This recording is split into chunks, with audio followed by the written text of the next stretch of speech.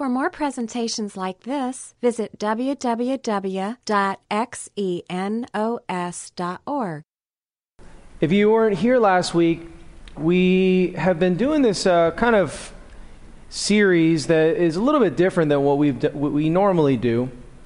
What we normally do is we just go through a passage and we sort of dissect it verse by verse, but we've decided that we're going to talk about a topic that is very relevant to our culture today, which is finding peace. I think a lot of times people feel this sense that they are confused about life, that they feel anxious, that they feel depressed. There's a huge mental health crisis in our culture today, and so it's interesting to see that what modern wisdom says about our mental well-being fits pretty well with what we find in the Bible as well. Now, last week we looked at the work of Sonia Lyubomirsky, who's a professor of psychology at the University of California, and she wrote this book called The How of Happiness.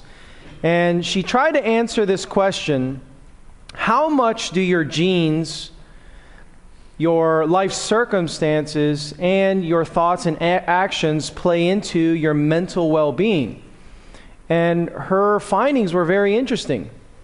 She studied identical twins who both lived in the same household, as well as fraternal twins living in the same household, and then also studied a lot of people who had undergone traumatic events in their lives. And what she found was that about 50% of our happiness is related to what she calls our genetic set point. And you know, it's interesting when you study the brain, different irregularities in our brain can actually create cognitive problems and emotional problems. For example, if you look at the human brain, you know, the limbic system contains the area of the brain where our emotions, our behavior, our motivation, and long-term memory are governed. And it's interesting, the amygdala, which really regulates our basic emotions, that MRI scans have shown that an enlarged amygdala is linked to anxiety disorders. Not to mention, when they've done scans of the frontal lobe, which contains our prefrontal cortex that regulates executive function, emotional expression, problem solving, memory, language, and judgment, that if there were irregularities to this frontal lobe, that it was linked to difficulty in inhibiting emotions, anger, excitement, depression, social inhibition, and compulsive eating. So we see that irregularities in our brain chemistry or function can actually have an impact on our behavior. And yet, as we said last week, it's very interesting to see that this discovery of neurogenesis, or sometimes called neuroplasticity, suggests that we're not really a prisoner to our brain chemistry, but that actually our thoughts and our actions can influence the chemistry in our brain.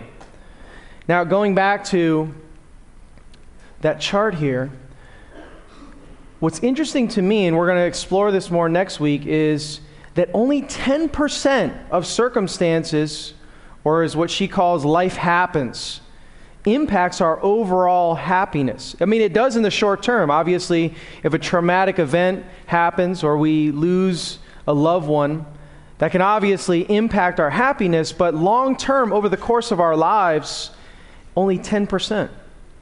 Now, the thing that's very intriguing is that our thoughts and actions actually play a pretty big role in our overall happiness. And I think that's good news for us, because a lot of times we feel like we're sort of a victim of our circumstance, or a victim to our brain chemistry. And yet her research seems to suggest that we do have things that we have control over, that we can take action that can change our overall happiness. So this week, we want to sort of talk about something a little bit different. We want to talk about battling our intrusive thoughts. Last week we talked about anxiety.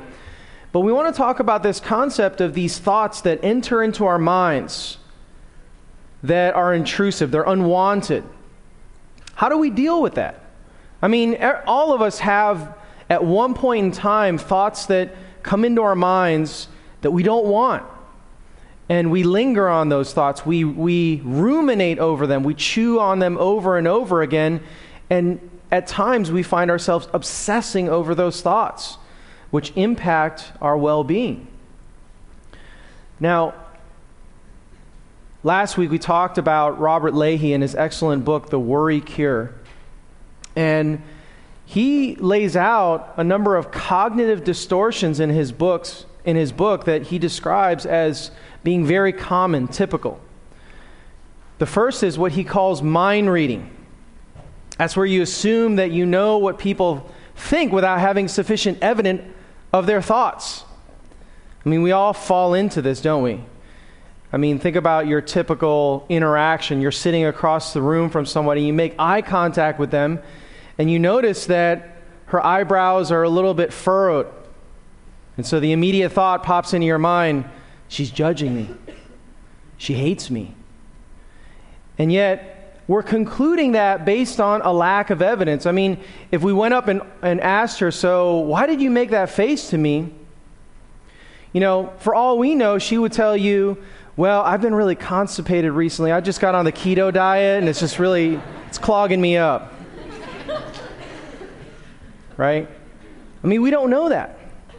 And sometimes what happens is when we're reading into people's motivations or what we think they are thinking, it can lead us into all types of problems. I just recently heard a story about a man who described getting onto a New York subway car, and he was sitting there, things were very quiet, people were sort of paying attention to the paper that they were reading. And then on the next stop, this man walks on board with 3 or 4 young children. And they're being loud, they're throwing things across the train car, they're bothering the passengers. And meanwhile, the man with the children just sits by this guy and sort of just looks off in the distance out the window, seemingly oblivious to his kids terrorizing everybody on the train car. And so 5 minutes go by. 10 minutes go by, and he can tell that the other people, the other passengers on the train car are obviously annoyed as well that this man doesn't have his kids under control. And so finally, he decides that he's going to confront this man. He said, "Sir, it seems like your children are a little bit out of control. Can you please talk to them?" And it's almost like he snapped out of a trance. He said, "I'm so sorry." He said, "We just came back from the hospital, and I just found out that my wife had died. And I didn't have the heart to tell my kids. I don't know what to say to them." And you're thinking to yourself, oh my gosh. That's like, I'm sure he had a complete paradigm shift when he realized what was really at the heart of this man feeling totally out of it. And so mind reading can get us into trouble, not only personally, but also interpersonally as we interact with other people. Another thing that happens sometimes is fortune telling. You predict the future, that things will only get worse, where we forecast how bad things could get. The third is catastrophizing or magnification. You believe that what has happened or will be so awful and unbearable that you won't be able to stand it. If my girlfriend breaks up with me, I don't know what I'm going to be able to do. I'm not sure I'm going to be able to handle that. Number 4, labeling. You assign global negative traits to yourself and others. A real common one is, I'm a failure. You know, you set out to complete a degree or set out some sort of task that you're trying to accomplish and you fail. And the thought that comes into your mind is, I'm a failure. And that can really weigh heavy on us, where we identify ourselves as a failure. And yet you have to sort of break this down and ask yourself, what does it mean that I'm a failure? Is it really that I'm a failure, or is it that there were behaviors or things that I did that led to a failure? Well, if I identify that I may have made some mistakes that led to a failure, that doesn't necessarily mean that I'm a failure. And one of the things that's really negative about labeling is that this self-perception that I am a failure, something is inherently or intrinsically wrong with me, that I am flawed, actually creates sort of this cycle where we go into situations feeling like we're going to fail, and it's a self-fulfilling prophecy. And so we find ourselves in this endless cycle of feeling like you're a failure.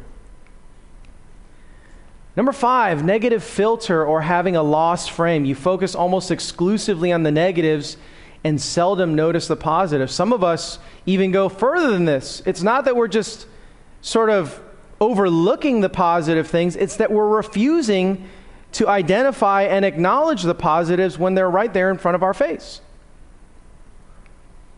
Number 6, overgeneralizing. You perceive a global pattern of negatives on the basis of a single incident. We get into a car wreck and one of our friends gets injured, and we think to ourselves, if I only had been driving more careful, she would have never gotten hurt. I'm so reckless. You see the jump in thinking there? What about number 7, all or nothing thinking? You view events or people in all or nothing terms. This weekend we had our College Connection event where we invite high school students to come and visit our college ministry.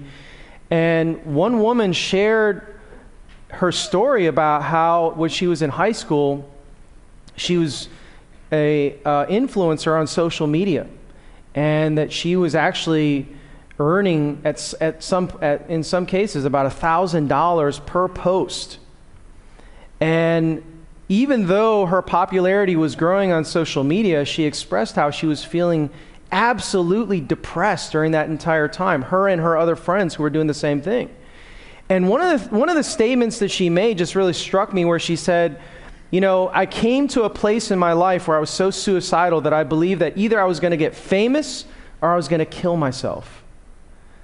And you think to yourself, that's all or nothing thinking. There are other options. Number 8, personalizing, where you attribute a disproportionate amount of blame to yourself for negative events and fail to see that certain events are actually outside of your control. In other cases, we might fall into the opposite of this, which is blaming, where you focus on the other person as a source of your negative feelings and refuse to take responsibility for changing yourself. The reason why I'm so depressed, the reason why I'm so out of it is because I have such insensitive roommates. If people would only love me more in the way that I expect, then I would be happier. And so we place the blame on circumstances or people rather than looking in the mirror and recognizing that we are in part contributing to our unhappiness. And then number 10, emotional reasoning, where you let your feelings guide your interpretation of reality. I feel depressed, and so everything that I see is colored by the negative. And so I think that I'm coming to a solid conclusion, but in fact, my negativity bias is actually clouding my judgment and my logic. Now, one of the things that you'll notice is that depressed people are usually caught in sort of a feedback loop in which distorted thoughts actually cause negative feelings, which then distort further thinking. And so people who are trapped in depression oftentimes describe this cycle that they feel like they cannot break out of.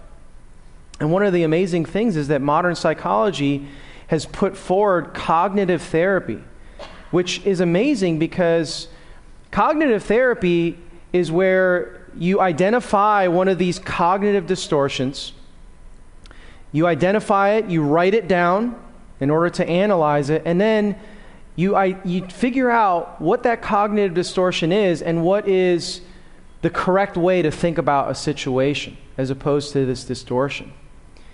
Now, one of the amazing things about cognitive therapy is that research demonstrates that cognitive therapy actually has the same results as taking some medication like Prozac and SSRI.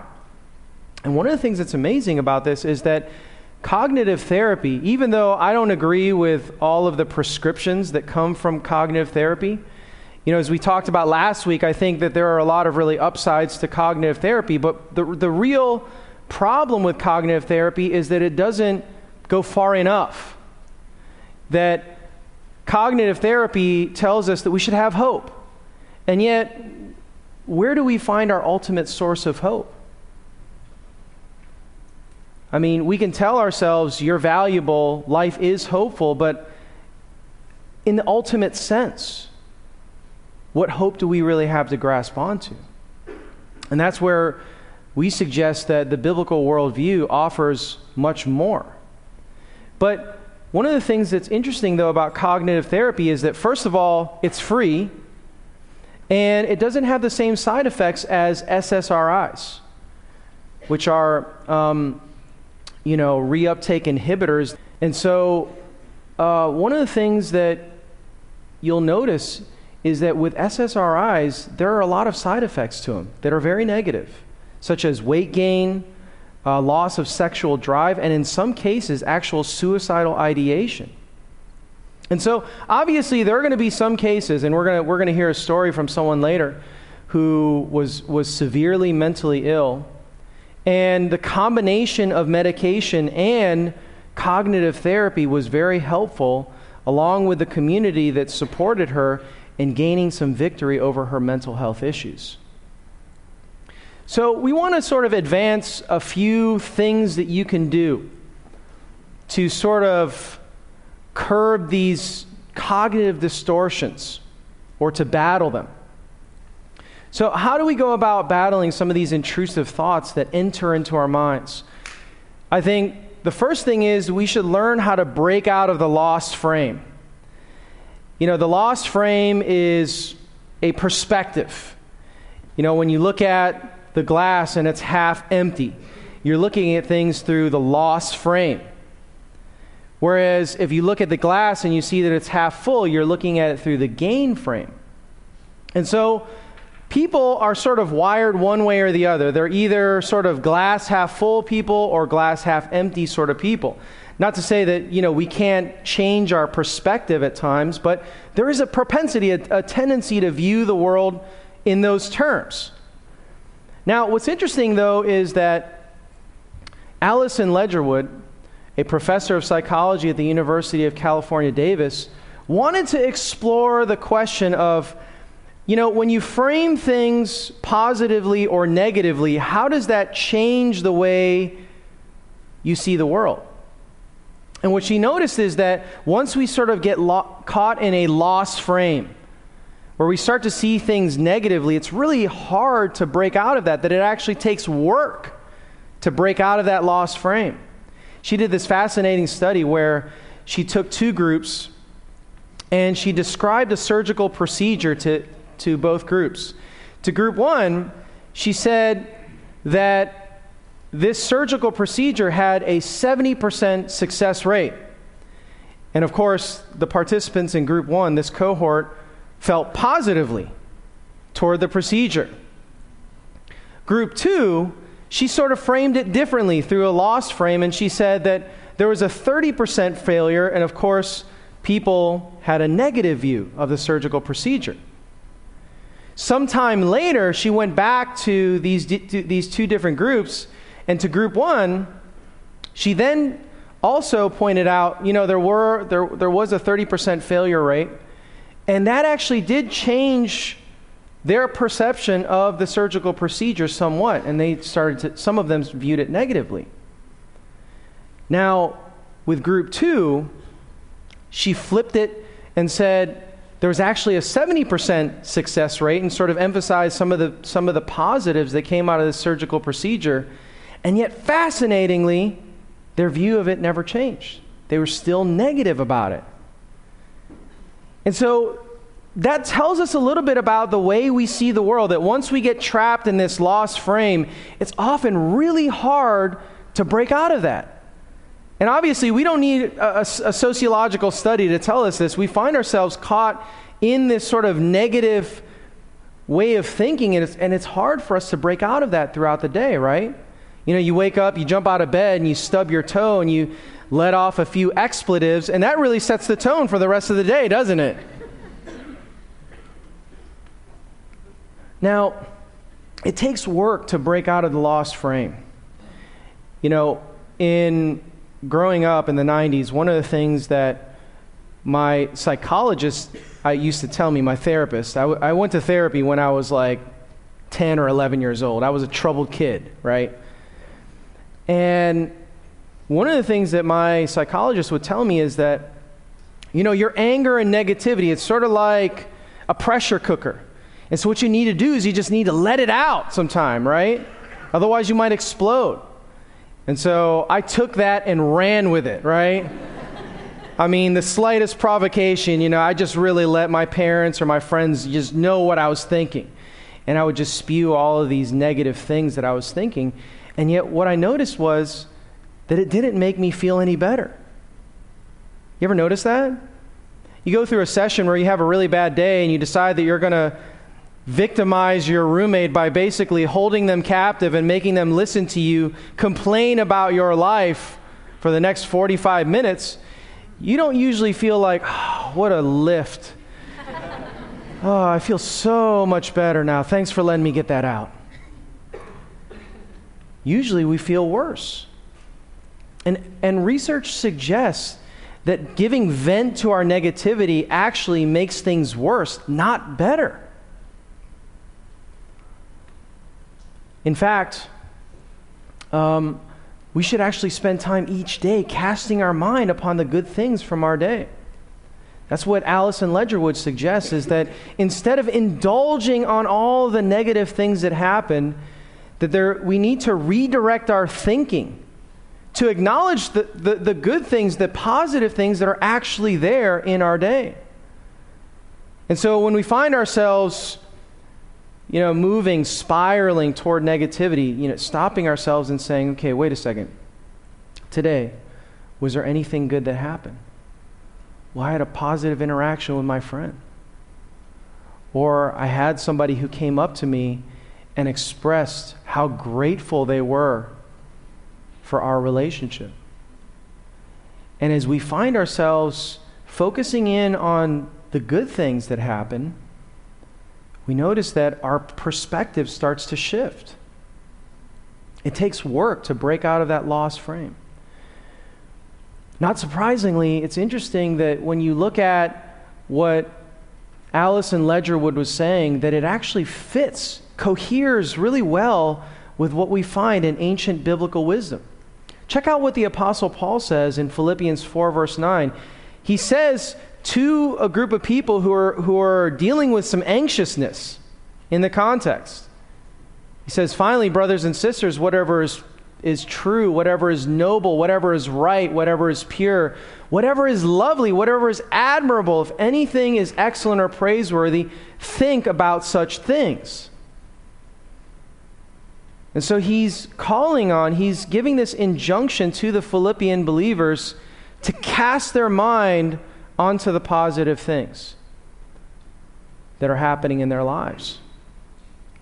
Now, we'd be mistaken to think that the Apostle Paul was maybe suggesting that we engage in a form of positive thinking.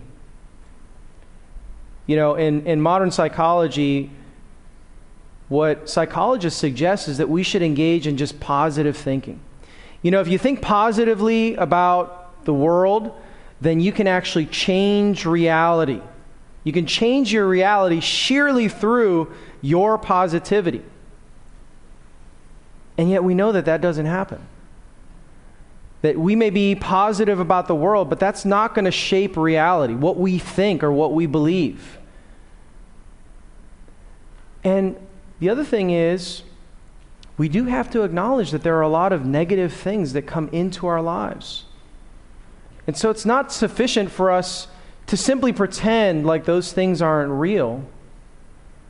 But in addition to acknowledging the reality of the negative trials that we experience, the suffering that we experience, the grief that we feel, we also need to acknowledge the good things that are happening. And from the Christian worldview, there's plenty to be thankful for because of what God has done for us. Number 2, expressing gratitude and casting your mind on the positive. In this book, The Psychology of Gratitude, Emmons and McCullough conduct this experiment where they ask 2 groups of people to list one set of subjects to list 5 things that they were grateful for once a week for just several weeks. Then they asked another cohort to list and give irritants or hassles they experienced that same week. And what they noticed is that even a week later, the subjects who listed just 5 things that they were grateful for once a week for several weeks noticed that they were more optimistic about their week, more optimistic about their lives, and generally happier. Whereas those who gave a list of their irritants or hassles that they experienced that week for several weeks experienced the opposite, that they were less happy. Now, one of the things that's really interesting is that they also studied people who not only expressed things that they were grateful for on paper several times or once a week over the course of several weeks, but they also studied people who actually expressed their gratitude toward other people, and the results were remarkable. They found that 3 months later, people who actually expressed gratitude to another person still felt a sense of happiness and well-being as a result of doing that compared to others. And so, again, it's very interesting to see how this coheres with ancient biblical wisdom.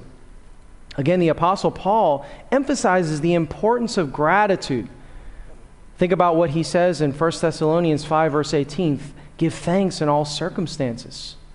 In all circumstances.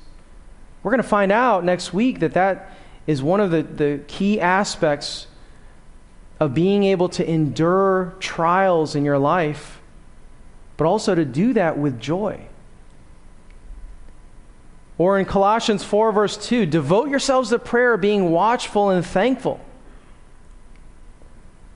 And then in Philippians 4, verse 6, do not be anxious about anything, but in every situation, by prayer and petition with thanksgiving, present your requests to God.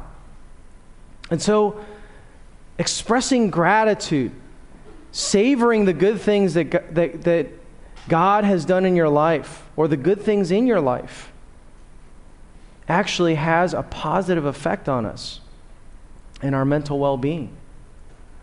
The third is breaking the silence. It's interesting. Historians have said that it took about 2 decades for the full effects of the Holocaust to really be felt throughout the world. And in 1961, there was this interesting trial that took place in Jerusalem where they tried this war criminal named Adolf Eichmann. Eichmann was actually one of the SS soldiers who was in charge of the logistics in the final solution for the Jews. And so he was responsible probably for hundreds of thousands, if not millions of deaths. And so when they brought Eichmann to trial, they brought together this special counsel to try him. And they brought forward witnesses, people who are Holocaust survivors, who for the very first time in their lives since that incident started to express and talk about the trauma that they experienced. And what they found was that it was maybe the first time that survivors felt like they had a voice to express what they had gone through. As they've interviewed survivors from the Holocaust, one of the things that comes up as a common theme is that Holocaust survivors have a very difficult time talking about their experiences Not because they don't want to talk about it, but because talking about it is a threat to the person that they're talking to. All of the lurid, horrific details are almost too much for people listening to have to endure. And so this man, James Pennebaker, who's a professor of psychology at the University of Texas, decided that he was going to do a case study. He took 33 Holocaust survivors and in an hour interview just asked them to divulge details about their experience. And he describes going through 40 or 50 hours of tape listening to these survivors and their experience and how horrific it was. Then, afterward, he checked in with them a year later and found something very interesting, that those who divulged the most details describe going to the doctor half as much as those who were reluctant to do so. Now, the problem with this is that 33 people isn't really a great study because he didn't have a control group of people who didn't interview. And so he decided that he was going to take this a step further. And he went to college students at the University of Texas, and he got 3 groups of people. And he said, or he had 2 groups of people. He said, what I want you to do is I want you to write down on paper for 5 days some of the most difficult and painful memories that you've ever experienced in your life. And then to the control group, he said, all right, just write about anything you want, something superficial. And so he got these students to release their medical records for the next 6 months and found something amazing, that those who wrote down these traumatic experiences that they had gone through in childhood, that they went to the doctor half as much again as those who just wrote about nothing. Since then, there have been 1,000 to 2,000 studies conducted along these lines. And what they have demonstrated is that people who are able to express difficult memories and painful memories to other people are healthier. I mean, they're able to demonstrate that people who are able to talk about painful memories from their past have less instances of cardiovascular problems, that they have lower instances of autoimmune diseases, and that they suffer less from anxiety and depression. And one of the things that's amazing about this is that ancient biblical wisdom gives us examples of people expressing painful thoughts and memories. Think about the book of Psalms. I mean, you have 150 chapters of people expressing their deepest thoughts, and many of these are lament psalms or psalms where they are just expressing their grief and wrestling through these feelings of despair and anguish and arriving at a place where they're able to trust in God. The other thing that's interesting too is that the Apostle Paul in the New Testament actually gives the injunction that we should carry each other's burdens, and in this way you will fulfill the law of Christ. In the context, the law of Christ is to love one another. And so, according to the Bible, God has designed us so that we are supposed to be in community, bearing one another's burdens, that we don't have to suffer alone. We don't have to suffer in silence. I mean, I've heard of cases where people for decades had been holding on to and trying to suppress this memory and thought of something that happened in their childhood, and then finally opening up and feeling tremendous amount of relief. What I think is happening here is that, when you are trying to suppress a memory or thought that has been bothering you for many, many years, it takes a lot of cognitive work to do that, and it has an impact on you physically and emotionally. And so getting that out opening up about those things allows you to relax. Number 4, strong social connections. It's interesting, Emil Durkheim, one of the founders of sociology, did a huge study all throughout Europe in the 19th century where he studied the rise of suicide during his lifetime. And one of the things that he found is that in cases where people had dense social networks, in other words, they were connected with other people, the denser the connection, the less likely they were to take their own lives. So the people who were most likely to take their own lives were people who were living alone. People who were married were less likely, and those who were married with kids were even less likely. He says, the more weakened the groups to which a man belongs, the less he depends on them.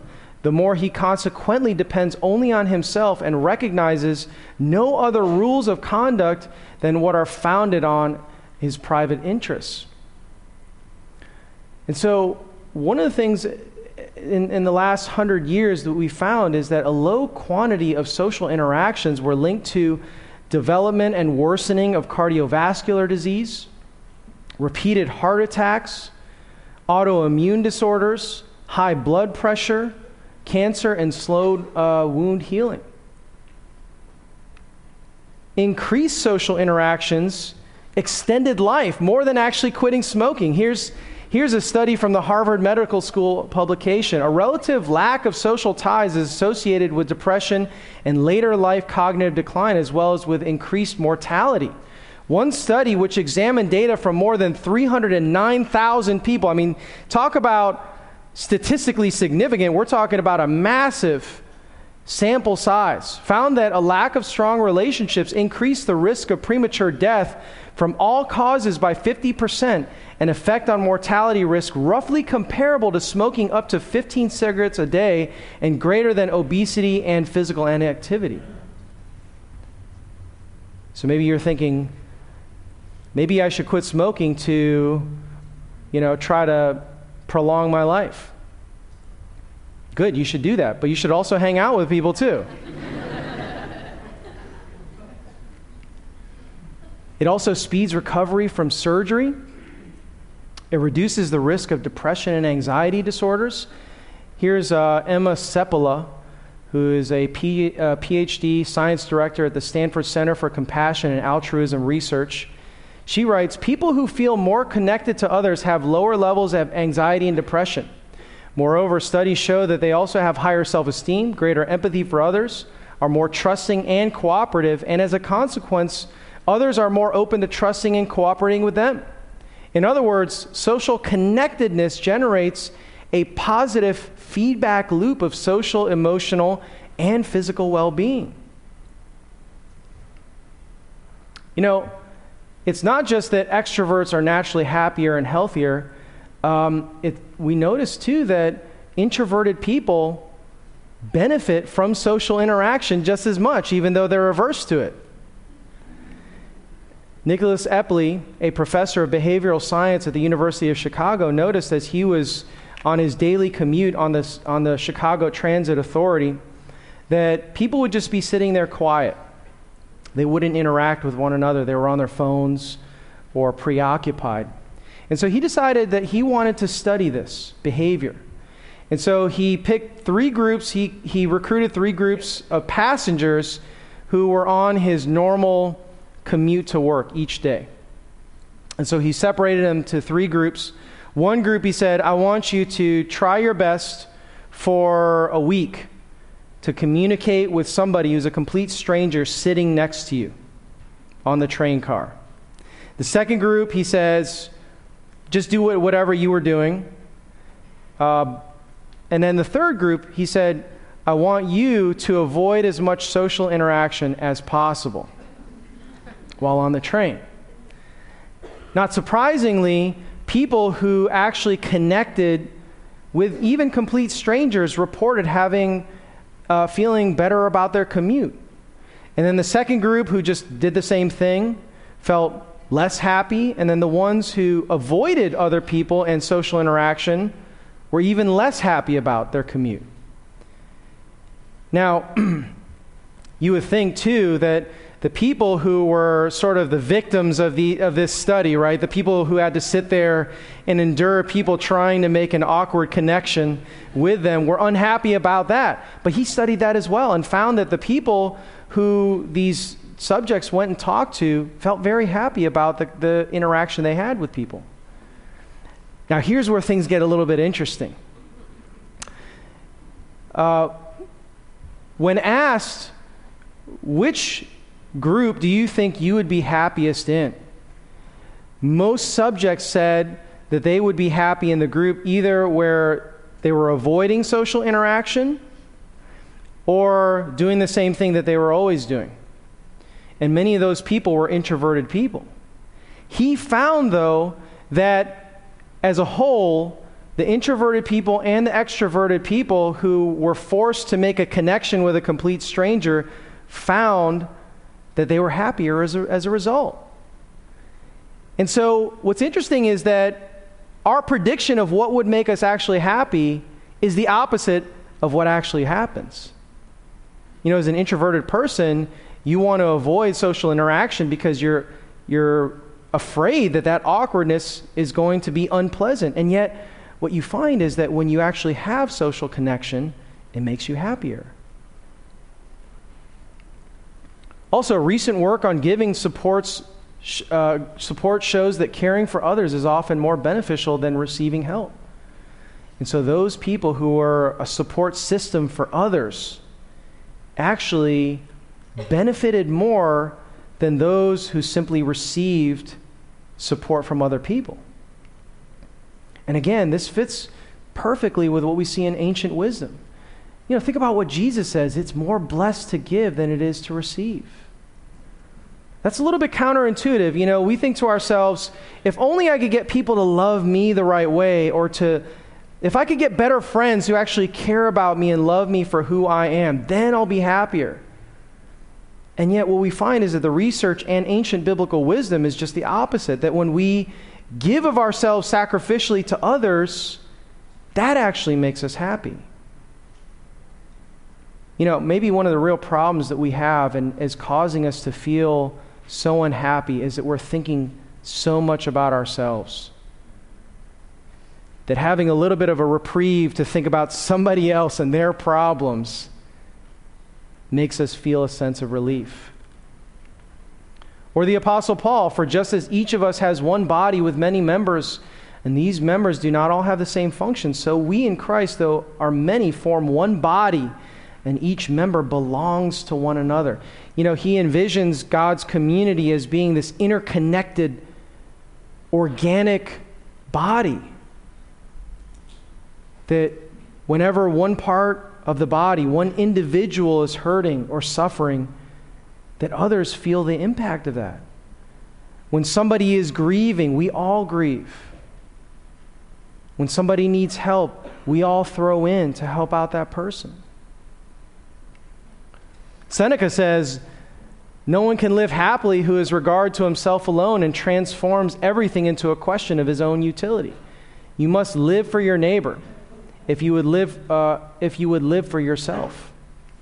And more recently, John Donne says, no man is an island entire of itself. Every man is a piece of the continent, a part of the main.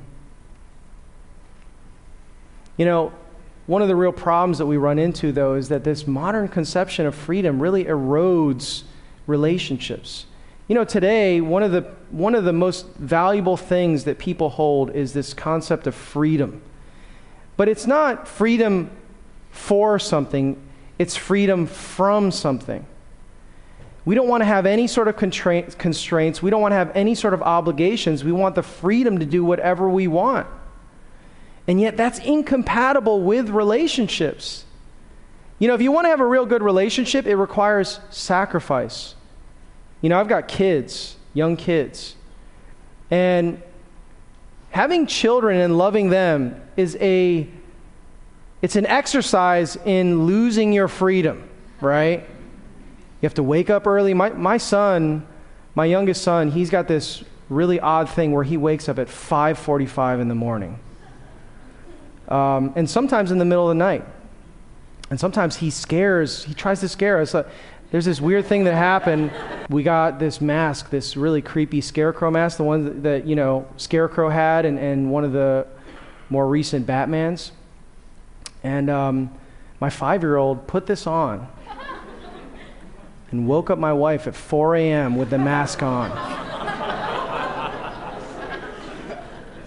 And so, it required restraint not to, lash out at him and punch him in the face out of fear. And so, when we talk about love, really it's about giving up your freedom. When we talk about freedom, it's not this general thing that we achieve. It's that we have many different freedoms that we have to be able to set aside in order to obtain something of real value. And if our values drive us to relationships, which is, according to the Bible, the thing that matters most, then we need to be able to set aside and discard this ideal that we see in our culture that freedom is the most important thing. Freedom is important, but it needs to be freedom in order to give and sacrifice for things that matter. Jonathan Haidt says this: an ideology of extreme personal freedom can be dangerous because it encourages people to leave homes, jobs, cities, and marriages in search of personal and professional fulfillment, thereby breaking the relationships that were probably the best hope for such fulfillment.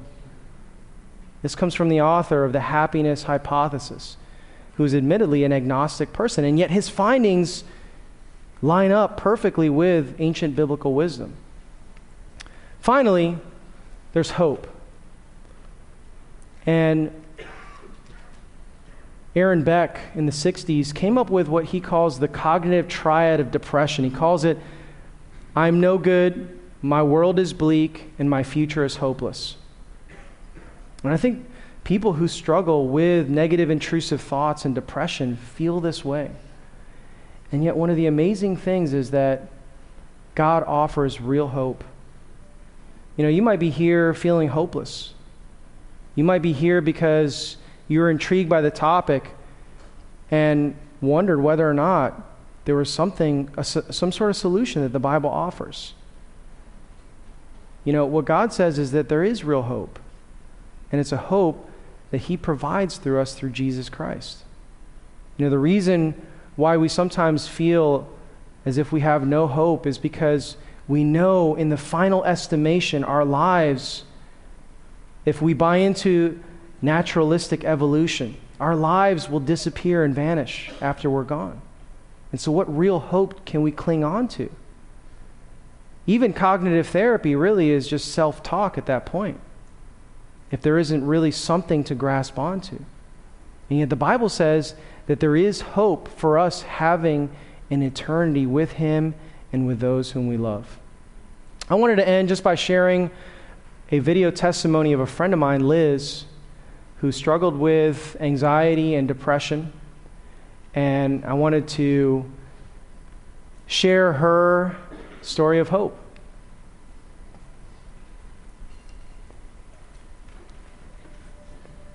I guess around maybe my freshman, sophomore year of college, I started having some anxiety beyond what I felt was normal, and I started going to counseling at CNOS. The counselor that I met with taught me a lot about the importance of thinking about other people and kind of taking the focus off of myself, and how when we give love, we feel love. I think that serving others and thinking about others has been a big thing that has helped me through my struggle. She also kind of noticed that it seemed like even as I was trying to implement that and put that into practice, I still was really struggling and having a hard time breaking past the instability that I felt. And so she recommended that I look into medication,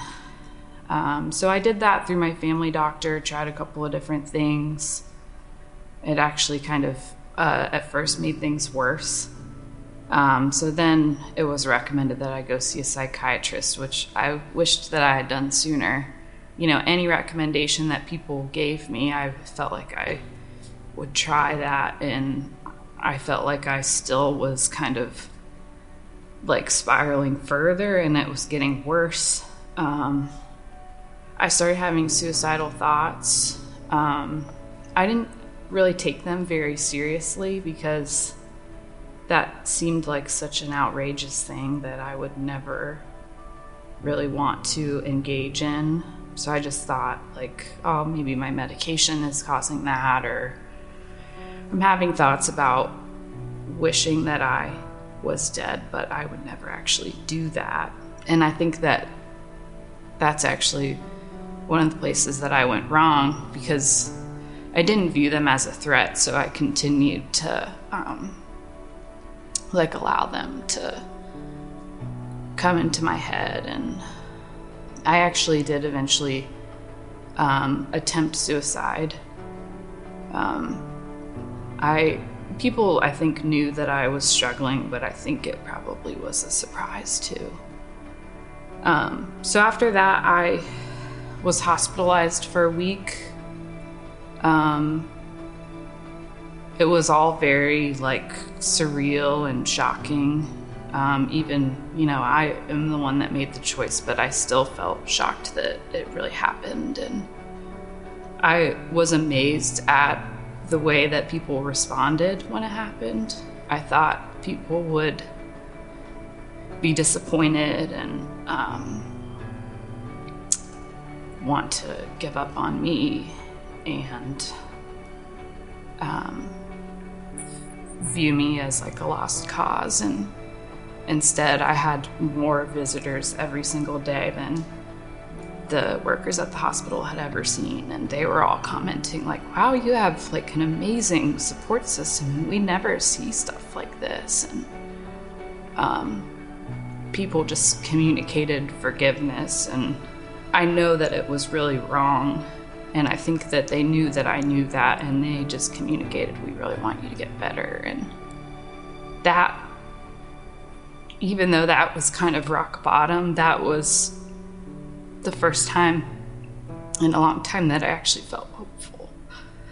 Around when I attempted suicide, we stepped back from leading our home church, and we moved to a different home church with leaders that we had known for a long time, that we had good, positive relationship with, and they were really patient and did everything they could to relieve the perceived pressure that I felt. And it was helpful to almost start over and go back to basics. I had put myself under pressure for so long that it was helpful to have someone else say, you don't need to do that anymore. With this struggle, people just going above and beyond, restructuring our small groups, our home churches, to be able to accommodate supporting us. It was just incredible, the kind of support we received. They took it so seriously and never made us feel bad about needing help. It was incredible. I wished that I had asked for more help sooner, because people were so willing to give it. It's amazing that now, 4 years later, that here we are and we've got an awesome marriage, and I just love her so much, and seeing her be happy and joyful and serving other people in a powerful way and leading a home church together again. Now we're starting a family together. We're going to have a baby, and it's just all these things that are just amazing, and we could have never imagined 4 years ago. I'm just so thankful to God and to Xenos for everything that they did for us. I am a lot better now. Maybe closer to 2 years at this point. My psychiatrist declared me in remission of depression. It's hard to talk about, but at the same time, it feels like a different time in my life. It's pretty far away, and I feel like a completely different person now. I mean, I still struggle, especially in the wintertime. I still have sometimes just days, sometimes weeks of kind of those familiar feelings come back up. But it's not in the way that it was. There's a hope that has stuck with me, I think. And I enjoy actually going to home church and being around people again, and I'm able to enjoy, simple things. And yeah, it really feels like that was a different life.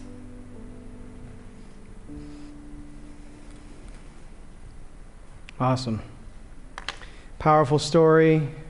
And what I love about her story is that she admits that even though she's gained tremendous victory, that she still struggles. And I mean, this is going to be an ongoing thing for some people, but it's amazing to see what God has done in her life.